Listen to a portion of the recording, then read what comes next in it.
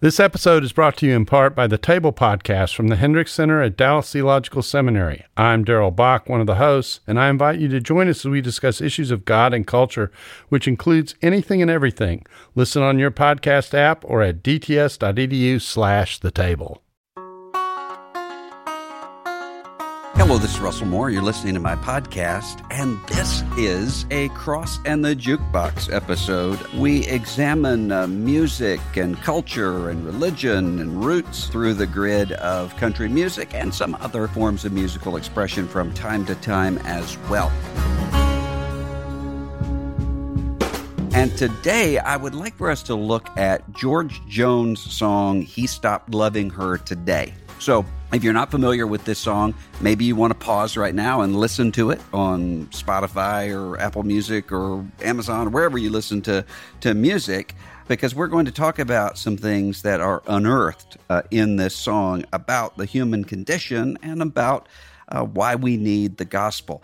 Just a few weeks ago, I was having a conversation, an interview with Jonathan Howe, who was asking about, at the end of the interview, we're talking about all sorts of issues going on, and he said, who is your favorite country music artist? And I found that was a really hard question to answer because there are all sorts of different aspects in terms of just persona, Johnny Cash, in terms of songwriting, maybe Merle Haggard, in terms of soulfulness of voice, Loretta Lynn, George Jones, there could be any number of categories, songwriting, Chris Christopherson. And we'll talk about that later. You cannot excel Chris Christopherson. This interviewer said Taylor Swift. We won't even discuss that right now. But in terms of, if you asked most people who know country music, what's the greatest country music song of all time? There are going to be some people who are going to say, I'm So Lonesome I Could Cry, Hank Williams, or a couple of other contenders, but this song that we're talking about today will be in the list and probably would be at the top of most people's lists. There was an entire episode of Malcolm Gladwell's Revisionist History podcast that talked about why is it that country music is sad and pictured as sad. And if you think about it, when people who don't know a lot about country music try to explain it, they'll say, oh, it's just sad music about your dog died, your wife left, your car broke down, and so forth. That's really a tell that they don't really know this music. But as with anything else, there's a little kernel of truth in that. What Gladwell did was to look at the top 50 Rolling Stone pop songs in Rolling Stone magazine, popular music songs, and then he looked at the top 50 country music songs over I don't know how long of a period it was, maybe 40 years. And what he found was that the popular songs were almost always happy and upbeat because they're talking about sex, love, romance, those sorts of. So they have a very limited range of what it is that they're talking about. But when you look at the country songs, you have a lot of sadness and tragedy mixed in with the joy. And he was looking into this to say, why is that the case? Why are so many country songs sad? And part of it is because they look at the totality of the human condition. And I would say it's because they look at the totality of the lifespan. So I can think of some exceptions. Billy Joel's Miami 2017, for instance, there would be a few others. A lot of Leonard Cohen stuff would be an exception. But a lot of it is focused upon late adolescence and the time right before and right after that in terms of the emotional focal point of popular music for all sorts of valid reasons. I mean, that's an intense time and a formative time in everyone's life.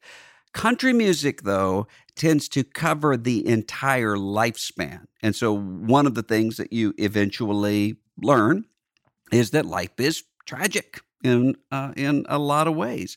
And so that's one of the reasons. But Gladwell also said another reason is because country music lyrically is specific. So it's able to often elicit feelings of sadness and melancholy because it speaks of specifics that can enable someone to identify emotionally there. I think there's a lot that can be learned about that in terms of preaching and teaching, but we'll talk about that later on.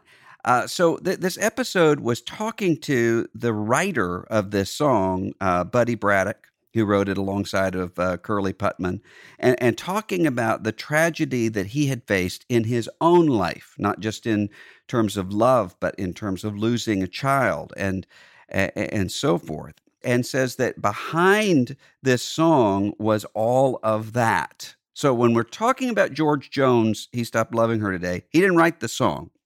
He was given the song at a time when his career was pretty much on the rocks. I would really advise that if you're interested in these things, that you watch Ken Burns and Dayton Duncan's docuseries that PBS did on country music.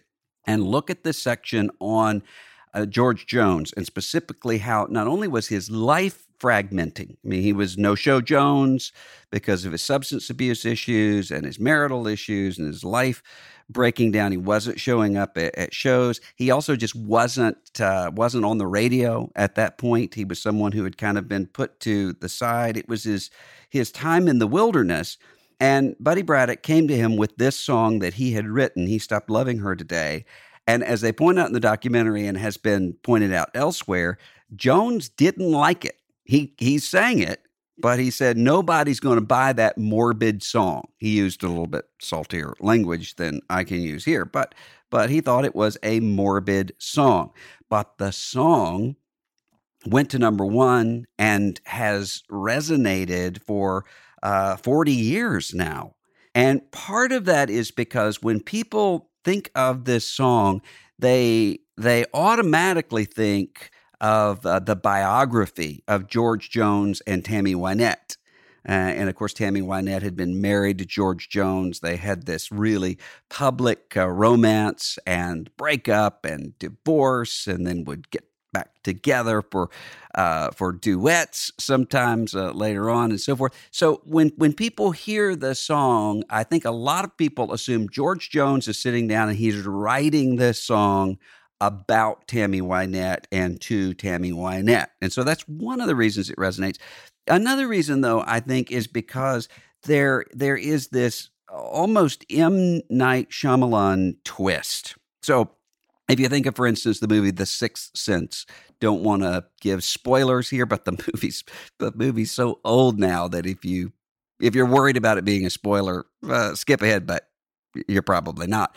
It turns out that the Bruce Willis character, who's the detective, has been dead the entire time. He is, in fact, a ghost. So there's that twist. And then you're able to go back and look at the song, look at the movie from the very beginning and see things you didn't see before. Well, this song is talking about someone who's grieving a loss. He said, I'll love you till I die. She told him, you'll forget in time. And as the years went slowly by, she still preyed upon his mind. Now, I think almost everybody can identify with something like that, some sense of longing. And the language that's used here, he is pledging his love until he dies. She's saying, oh, you'll get over it. It's not me, it's you, whatever sort of language is given there. But she still prayed, P-R-E-Y, not P-R-A-Y, preyed upon his mind. So her memory, or maybe more specifically, her absence is actually predatory. And that's why I think this song works. So it goes through sort of describing how his life is experiencing this absence and the presence in terms of her memory. Kept her picture on his wall. He went half crazy now and then. He still loved her through it all, hoping she'd come back again. And then he moves into that, what Gladwell talks about with the specificity. Kept some letters by his bed dated 1962. So it's a specific date. He had underlined in red every single I love you. So you can actually see and feel the devotion that this man has for this woman. And then it twists. The song starts talking about, from the perspective of this narrator, I went to see him, but I didn't see no tears, all dressed up to go away. First time I'd seen him smile in years. So if you don't know where this song is going, then you assume, oh, this is somebody who finally came to the place where, like she said, he would get over her and he would move on with his life, until the song says he stopped loving her today. They placed a wreath upon his door, funeral wreath. And soon they'll carry him away. He stopped loving her today. The guy's dead. And so the woman in this song was wrong when she said, you'll get over me, just sort of naturally. The man here was right when he said, I'll love you till I die. So his love lasts until that point, until he is dead. So the tragedy is he doesn't ever get what he wants, which is her. He's gone. He's dead. Now, there are a lot of reasons why I think this song works, as we mentioned, at the human level. I also think there's a lot of reasons why this song works at the gospel level, and the way that the Bible defines why it is that we act the way that we do as human beings. And one of those reasons is love. If you think about what love actually is, there's an aspect of it. We talked about the contrast between pop music and country music before, but there's one thing that is consistent between the two of them, and that is, at least at some level, there's this understanding of love as wild, in the sense that love is not just willpower. Now, this idea of, you think of, I can't help it if I'm still in love with you. Go back to Hank Williams and then Elvis Presley. And you think of the way that that sort of language is used in all kinds of songs of all kinds of genres.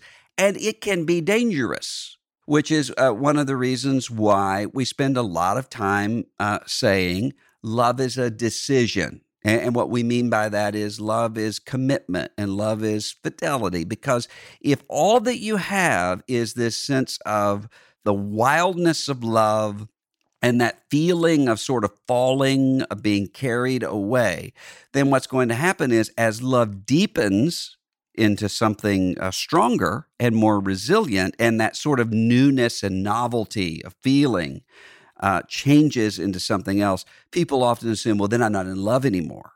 And sometimes people then confuse a sense of infatuation with love. I love this person, and that means that I have to break up my marriage or break up whatever situation I have and pursue this. So that's a dangerous aspect of it. But you can go too far with this understanding of love as a decision and love as willpower. The Bible reveals that there's an aspect to love that is more than just willpower. You start with Adam in the garden, who is aching with a kind of absence here. It is not good, God says, for the man to be alone. We don't even know that the man recognizes this absence.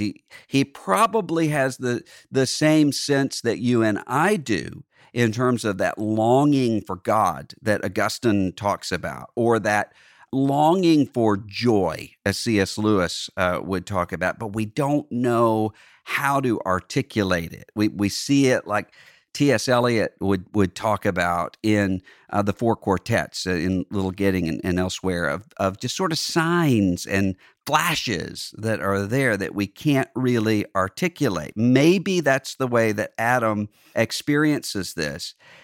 And then God resolves this by giving him this woman, and his response is to say, this is at last bone of my bone and flesh of my flesh.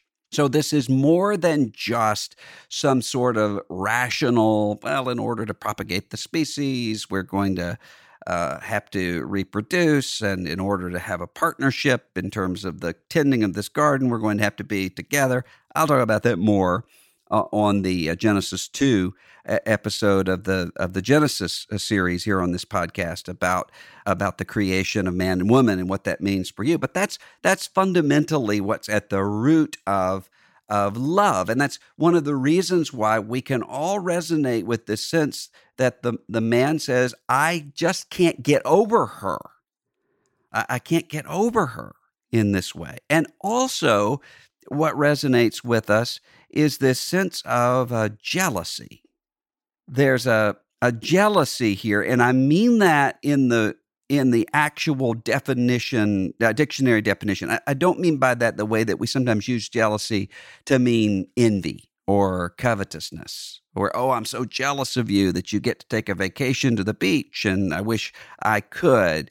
It's instead something that belongs to you or used to belong to you that is no longer there, and there's a sense of, or is threatened to no longer be there, and there's just this sense of loss in that. Now, this, of course, can be creepy.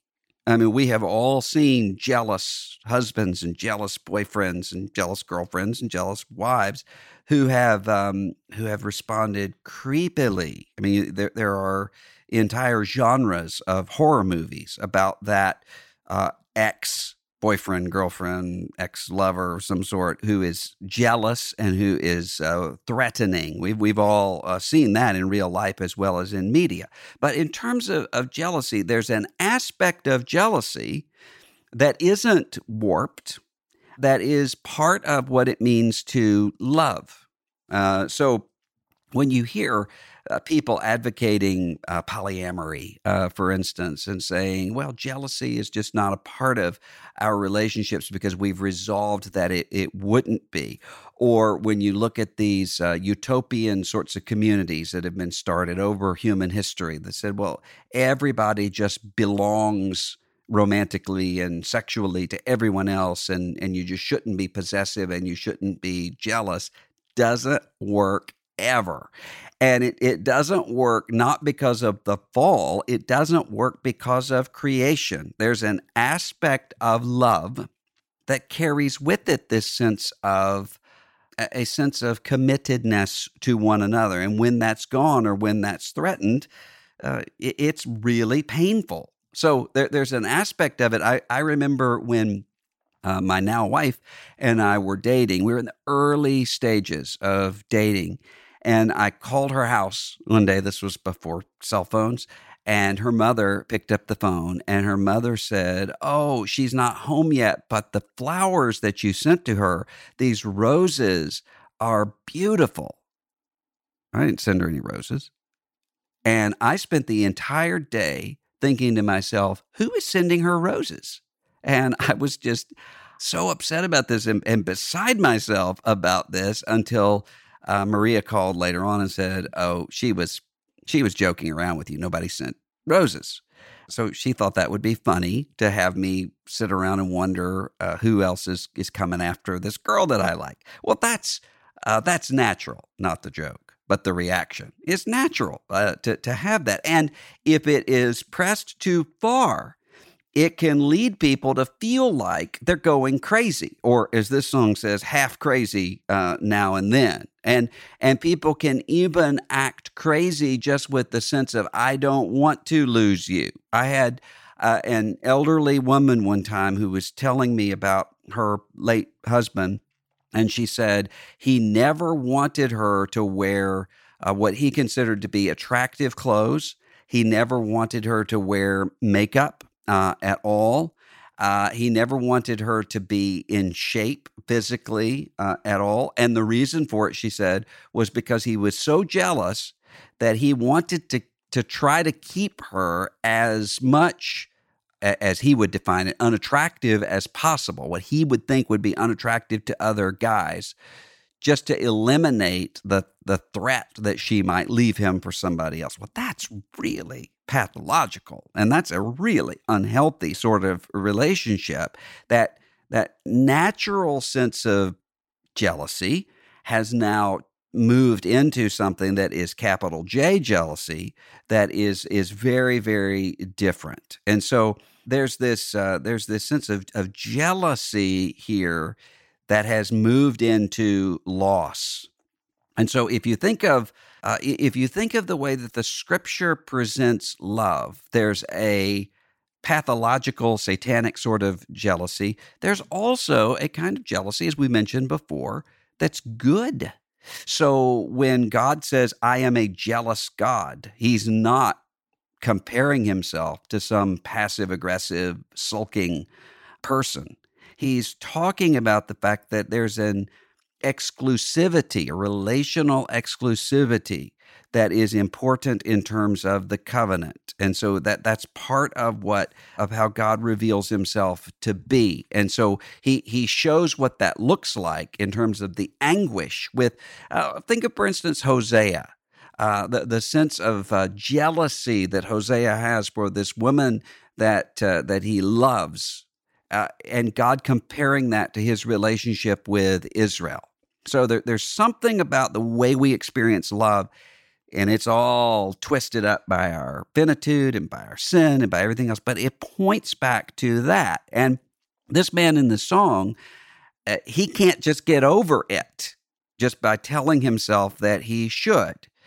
And also, when he says, I'll love you till I die, and the point of the song saying, I went to his funeral, and there he is, he's smiling, but he's not smiling because of the way he feels. He's smiling because of the way the mortician moved his space. He's dressed up, not because he has something good going on, but because they dressed him up in order to see him off in terms of death.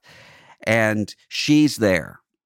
He looks out and she's there. She came to see him one last time. We all wondered if she would.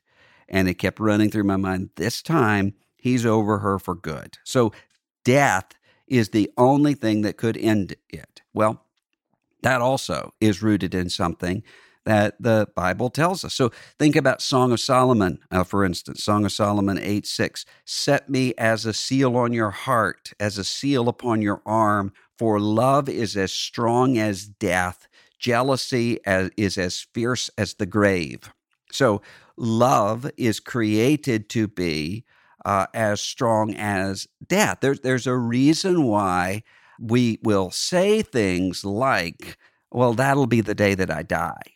Or, yeah, I'll die before that happens. It's death ends everything, not in terms of our gospel hope, but in terms of, from a human perspective, the normal pattern of life, death is the terminal point to it. And specifically when you're talking about love in terms of covenant love in marriage, death ends that. So when Jesus says, for instance, what God has joined together, let no man put asunder. As people, even if they're not very familiar with Scripture, they've all heard that being said at wedding ceremonies. Death ends this, but it shouldn't be put asunder by anything else.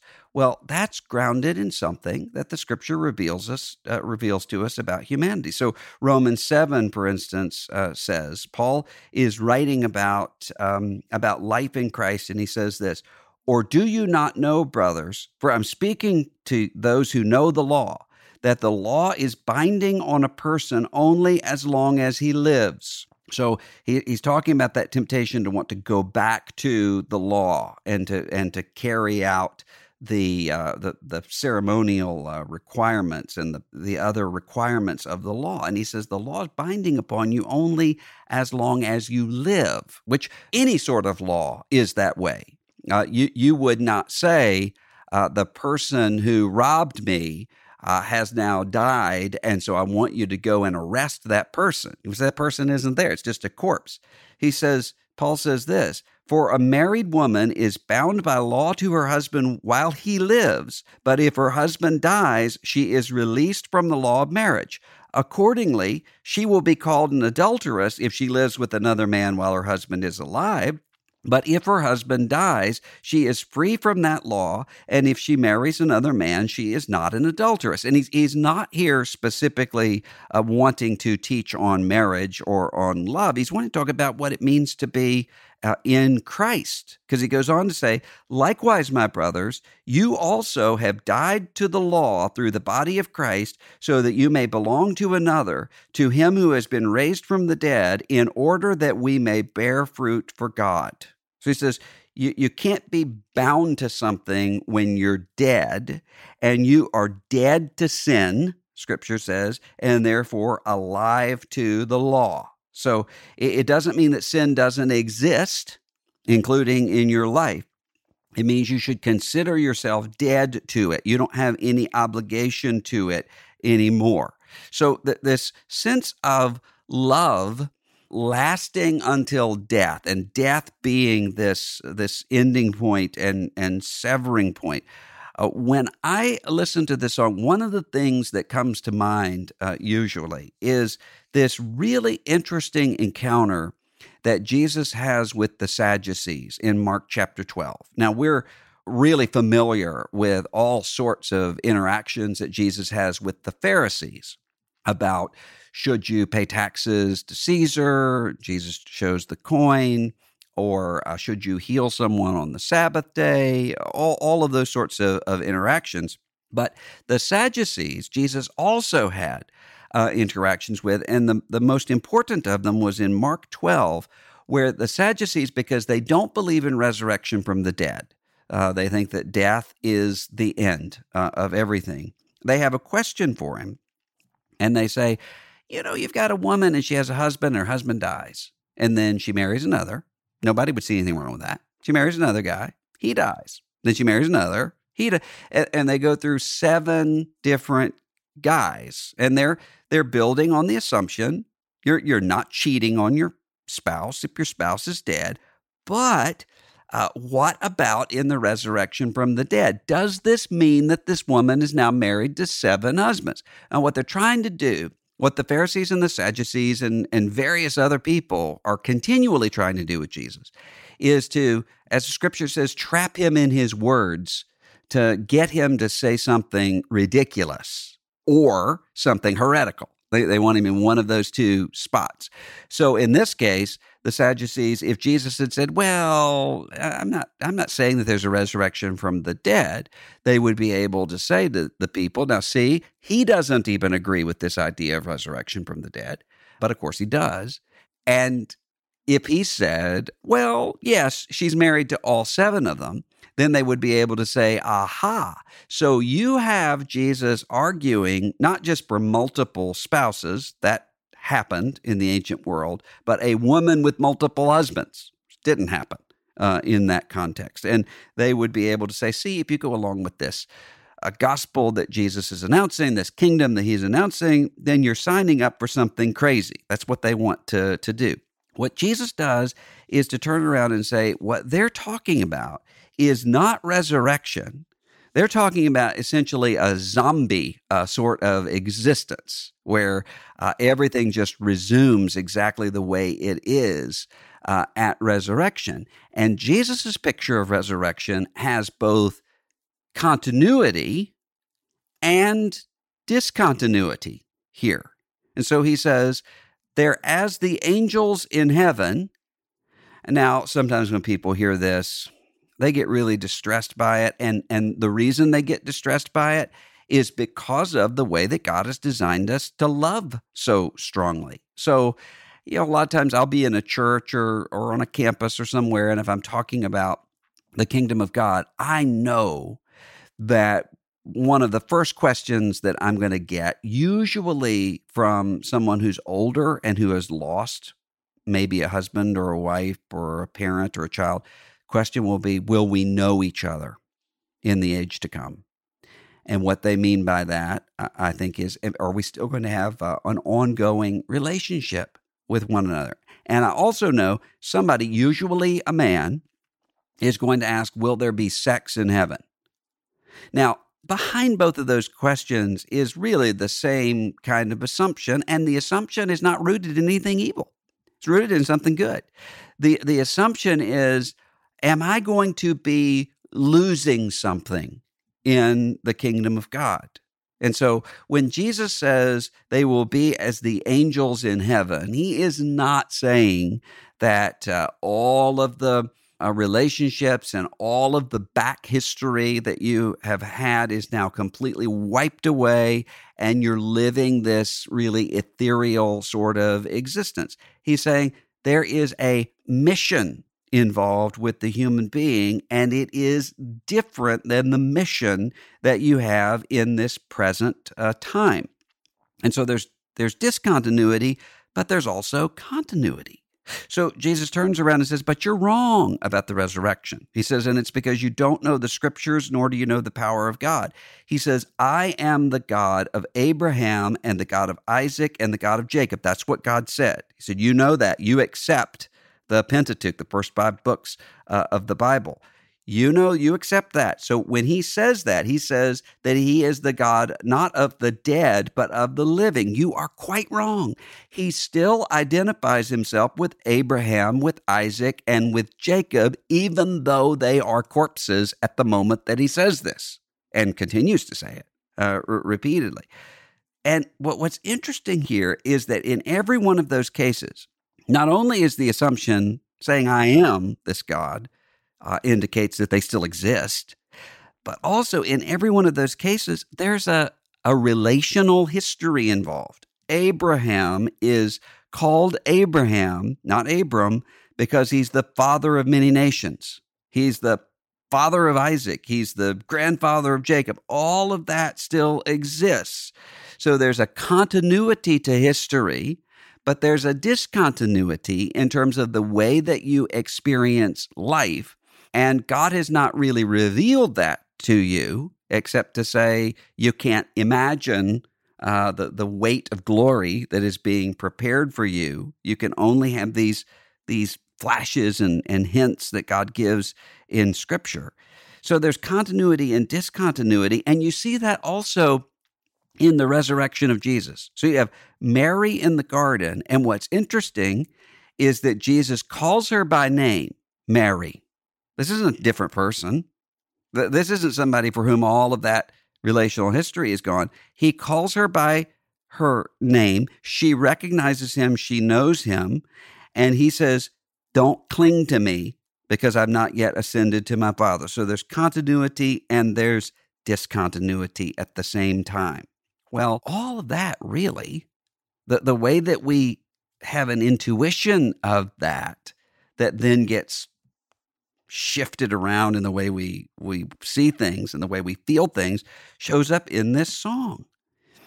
There's a sense in which death is the only way that this can end, and there's a sense of lament and sadness over that points to just how strong and durable and permanent his love for her was. So it resonates with people for a lot of reasons. I mean, one of the reasons is because most people, they either know what it is to feel love, or they know what it is to want to feel love, to imagine being in love. And also because almost everybody has had a broken heart. Now, a lot of times you get over it. So when she says to him, you'll forget in time, that's usually what happens. That's why we usually say to people when a relationship doesn't work out, you'll get over this person. And usually we do. I look back at sort of little broken hearts that I had in adolescence. I married really early, young, relatively speaking, in life for now. But before that, those junior high and high school loves that didn't work out, and there's none of them. I mean, I have to sit and sort of remind myself of what they were, and I can kind of look back and say, "Oh, that's really kind of funny," because I'm really glad that didn't work out. But at the time, it didn't feel that way. At the time, it felt awful. Everybody can identify with that in terms of love, and almost everybody can identify what it means to lose someone in death and all the regret that often comes with that. What are the things that I should have said? What are the things that I should have done? And the dying can often feel like abandonment. There are a lot of people who will say when they've lost someone that they love, I feel like they've left me. And they know that rationally that doesn't make sense, but that's what it feels like to them. This song communicates that to anyone who has ever had those sorts of feelings and those sorts of emotions and those sorts of experiences. The gospel, though, speaks to this universal human condition that is articulated in this song by acknowledging love is powerful, death is powerful, but death isn't the final word. For those who are in Christ Jesus, those who have experienced the good news of the gospel of Jesus Christ, you can put a wreath on the door, you can dress up the corpse or not, but there's another day coming. So the message of love that is communicated in the gospel is a love that is more than biology. Love is strong as death. And as the New Testament will reveal even more clearly, stronger even. So when you see the power of love and the hurt that love can bring, the vulnerability that love can bring with it, the possibility of being rejected, the possibility of losing someone that's in this song, see that, but let it take you to the empty tomb and see behind all of that a message that says something like, He kept loving us today. And they rolled a stone from off the door, and soon He'll carry us away because He kept loving us today.